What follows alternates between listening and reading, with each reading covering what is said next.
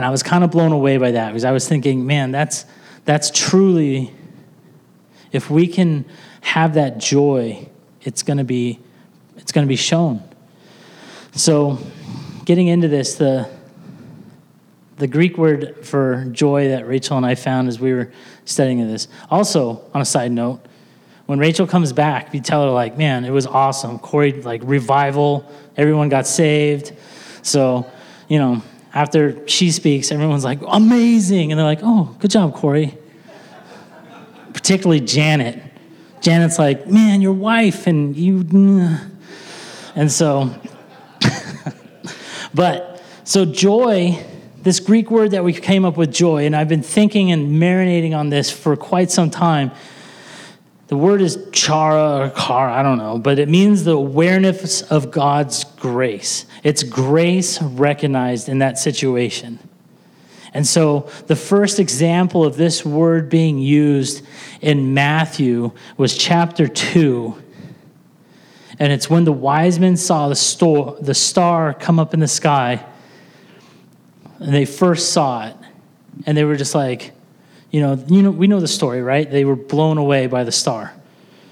They knew that grace had come into this world.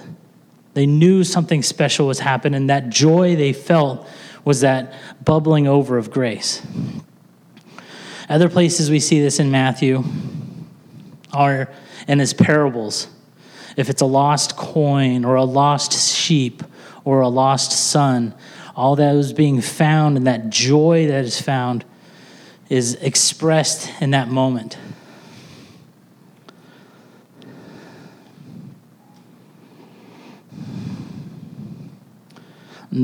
Another place it was found in Matthew 28 is when the two Marys go down to the tomb, and they go in, and the tomb's empty, and they hightail it out of there, and again they realize the grace in the situation. They recognize that he was risen, and there was a joy from that. I think seeing this week gave me time to really kind of recognize grace in my life in areas. If it's in my marriage, or if it's in my relationship with my children or my parents, or at work, that recognizing grace is where we need to find that joy, And I think, like I said, I struggle with joy. If you know me pretty well, I can be a little melancholy at times, and it gets a little gruff and probably mean. And I think that I've had to work at being graceful, being joyful, and I think that's been a product of recognizing grace. And I tell you, when I found that definition of that word, I was like, holy moly, like that just totally nailed how I feel. Like that definition of that recognizing grace, it was powerful to me.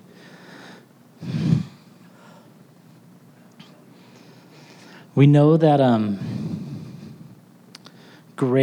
joy is a byproduct of walking with the Spirit. We know that it's a fruit of the Spirit, and we know that fruit means it's a byproduct.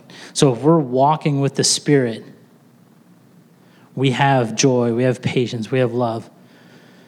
And that joy is really what I wanted to talk about, just because when you spend time with people that have no joy and they kind of have everything else, it's very evident, right? I mean, we were at a function, and it's kind of like people have achieved a vacation home, so many things on our American dream list, and then they still don't have that joy, that peace that comes through the Lord. And it's evident. For me, it is. I mean, we kind of sat there and at this event, and it was like, man, this is really amazing. Like, they've achieved so much, but they still are only, like, they're only so happy. They've built these idols in their life about what's going to make me happy: a boat, a vacation home, a family around me.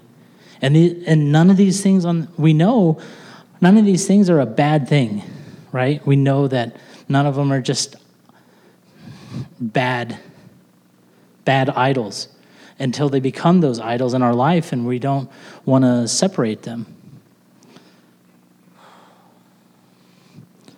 So lack of joy is something that I can relate to. It's something that our world is ripe with because we've put measures where we want to control, or where there's bitterness, or there's those idols. And those idols, they steal that joy away so quickly.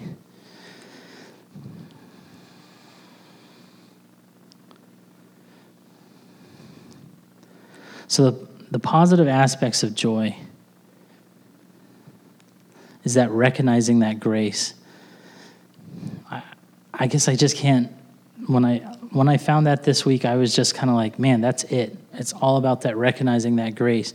You can look through the New Testament, especially, those 4 verses I had in Matthew, and it was just like, man, like the faithful servant just found so much joy in his master, and his master found joy in him.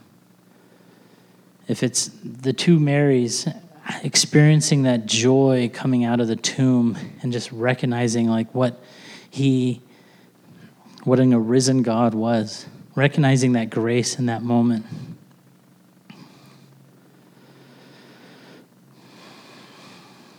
I have another picture. If you want to put it up, Patty. This is of my oldest girl, and she is, you can tell, covered in mud. And and when I was thinking about this, it's like we have to cover ourselves with a scripture. We have to marinate in it. And so when we look at Ruth playing at this mud pit, she just went right in. She went for it. There was no reservation. I think the only thing was he missed her, was her cheeks. That was like it. But the end of her nose, all of her clothes. She comes home. She does this at my in-laws, and they've run a daycare there, and they have a mud pit, and my kids love it. And she'll come home and have dirt in her hair for days. And it's like, man, she just goes all in. But that's how we need to be with Scripture. We need to be meditating on it. We need to be covering ourselves with it. We need to have it just all over us from the beginning of our day. And that is a way we acquire joy.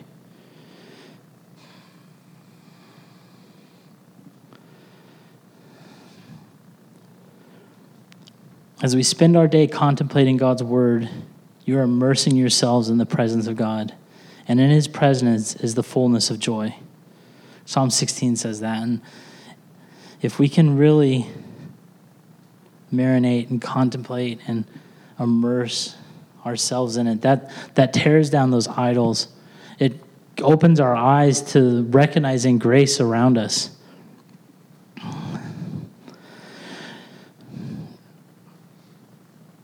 Up at Rock and Water this week, they're going to be going through Philippians.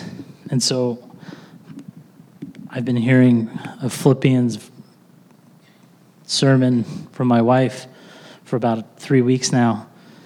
And one thing we were talking about is Paul wrote to the Philippians from a jail cell, right? So he's, not only was he in jail when he went to Philippi, we hear about in Acts, but he was writing to them from a jail cell.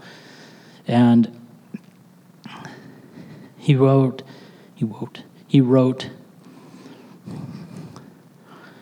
the secret to his commitment is that he has planted himself so firmly upon God that his circumstances do not have an effect on his joy.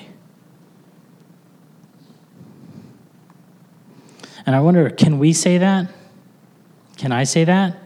Can we walk through our life, and as the ups and downs come, are we content enough in the Lord to not let our outside realm of influence us?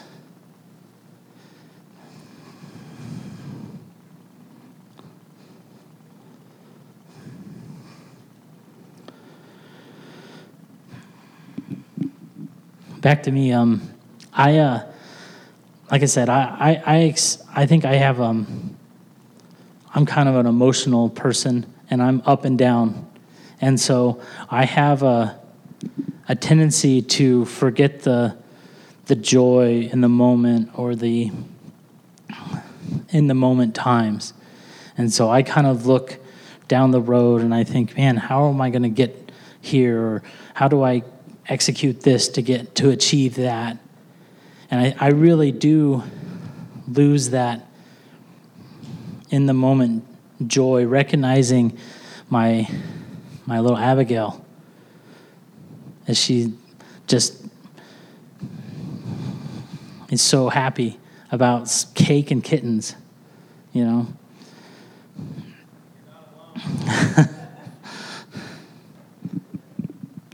And I think I say this because I agree, we're not alone. Like, I'm not alone.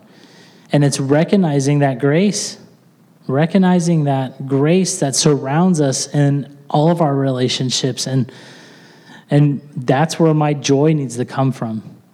And that joy is from the Lord. And I can say that because it's something that I've had to pursue. It's something that I've had to been intentionally about. Like, I'm going to praise the Lord, about anything anymore. It's just like, I can't think of an example off the top of my head, but it's like the importance of praising the Lord is that keeps me walking the right path, I feel. So Psalms 37:4 says, delight yourself in the Lord. Matthew 6:33 says, seek first the kingdom of God and his righteousness.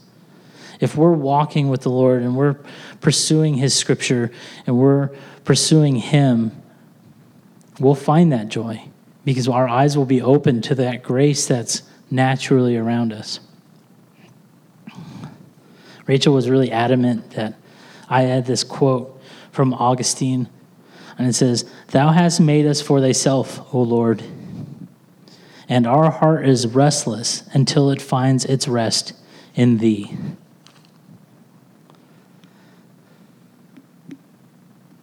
And so,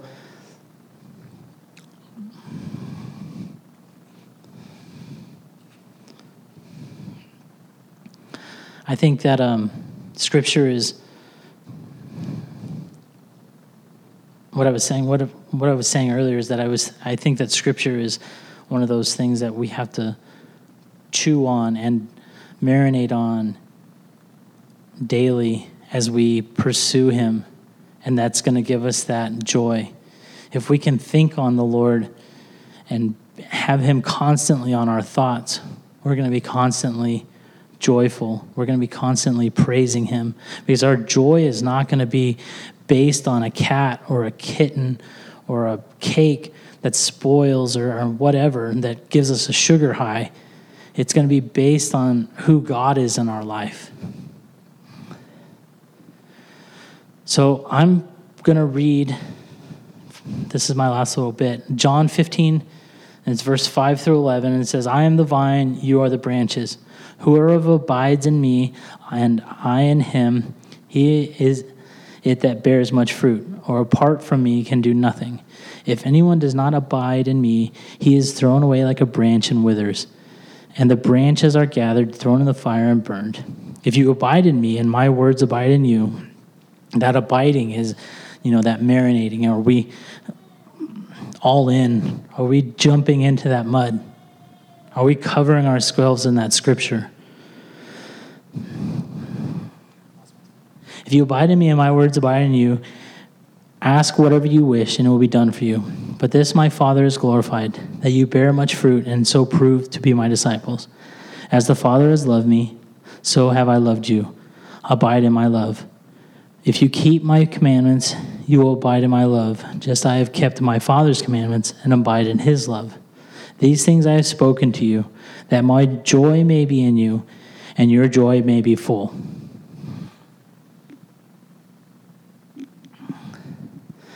And as we abide in the Lord, he wants our joy to be full. And being that God is the good Father that he is, he knows for us to have that joy that he wants us to be, we have to be plugged into him. It's not something that we're just going to find on our own. And so I wanted to take a time at the end of this and ask, has anyone recognized grace this week that they'd like to share?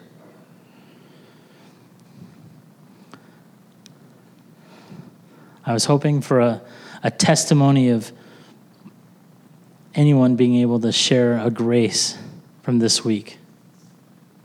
All right. We got our first one. Awesome. I don't need that. Yeah, you do. Well, I had to go up to UCSF on Friday for I'm trying to get into a study for MS, and it was in a different place than I'd been before, and I don't know my way around San Francisco, and I was using the GPS, and of course my husband always says, don't trust it all the way, and I should have had a map. Well, I ended up over by Berkeley, over in Oakland. It took me all the way over to the whole other side, and I was supposed to be in San Francisco, right in downtown San Francisco. So we were an hour out of our way, and God knew it, and we had left an hour early. I kept telling Carrie, we don't need to leave that early. We had time. We got there right at 11 o'clock, right when I was supposed to be there.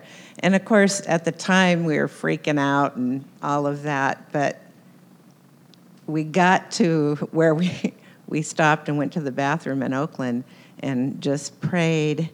And, God, like you were talking about, his grace just fell on us. You're going to be fine. You're going to get there on time. It's going to be okay. And, of course, I was going, but why? What am I supposed to learn from this, It was, and more than anything, it was humorous. We got to the point when we got there, it was like, oh, brother, how could this happen? And yet, he did. He got us there. He got us there on time, got us there safe. It was all okay. And that was God's grace. Thanks, Kat. Anyone else? Janet, you're about to be given the microphone. Yes. Yeah, you do. Well, I'm editorializing on her because the one thing that I really, really learned, I think, during the prayer challenge that we did this year is that God knows where we are. And we keep experiencing that. There are a couple of wonderful stories in the book that we went through about miraculous ways in which people were at the right place at the right time. And I think that we just need to grow in our confidence that he knows where we are. We have committed our lives to him, okay? We're walking with Jesus. We're trying to do this in an obedient fashion every day. And yet we get blown away when we think we're going to be late. Oh, I'm going to be late. No, we're not going to be late. We're walking with the Lord, and he knows where we are and where we're supposed to be and who we're supposed to meet on the way. And I have just found so much rest through that truth in the last few months. And I hope we can all walk in that and the confidence that God knows where we are.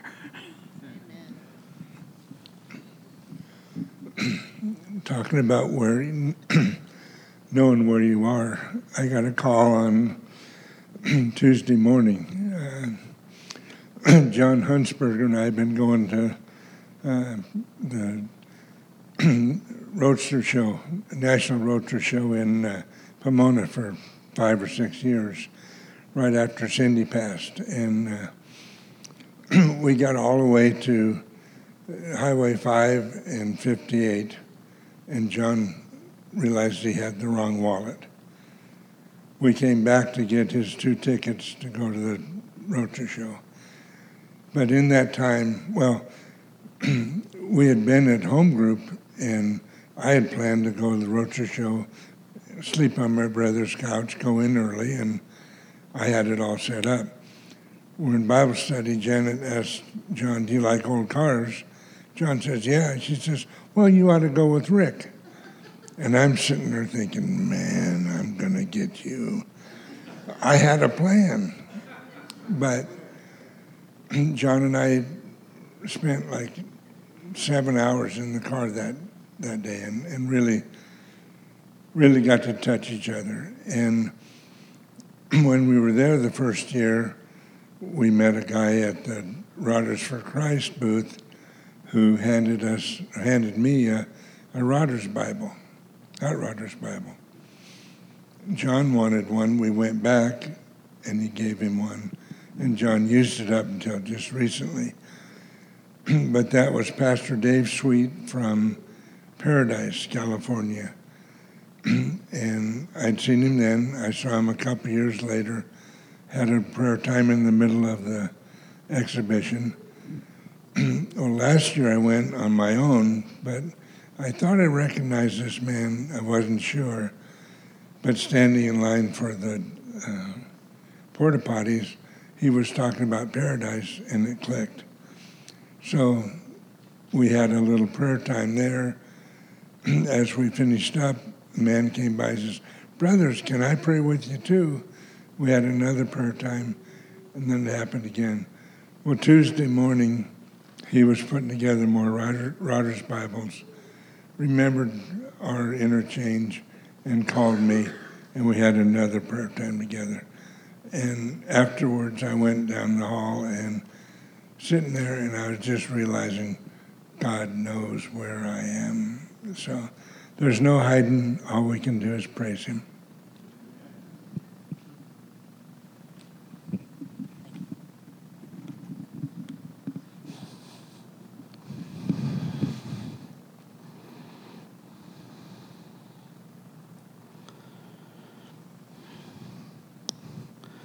Does anyone else want to share before I wrap up? Well, I'm wrapping up. But so I'm going to have the worship team come back up. And I just wanted to thank you guys for coming. I know summer's a hard time for my family to be in church, as I'm the only one here today. We were at the lake last weekend, but I just want to communicate that the joy of the Lord can be found. And if you don't have it, it's one prayer away. You can come to the Lord and seek him, and he can put that peace on you. He can put that joy on you. He can open your eyes towards that grace that's out there, that free gift of grace. And so I'm going to pray. The worship team is going to do their thing. And after the first song, if you want to leave, leave. I think they probably have 2. I'm hoping they do. But so after worship, you're dismissed. So Lord, we ask that you would touch our hearts with your word and your scripture, and your joy would just pour out of us, that your grace, that we would recognize what your grace is on a daily basis. And that would give us that joy. And that we could praise you for that. And we love you, Lord. Amen.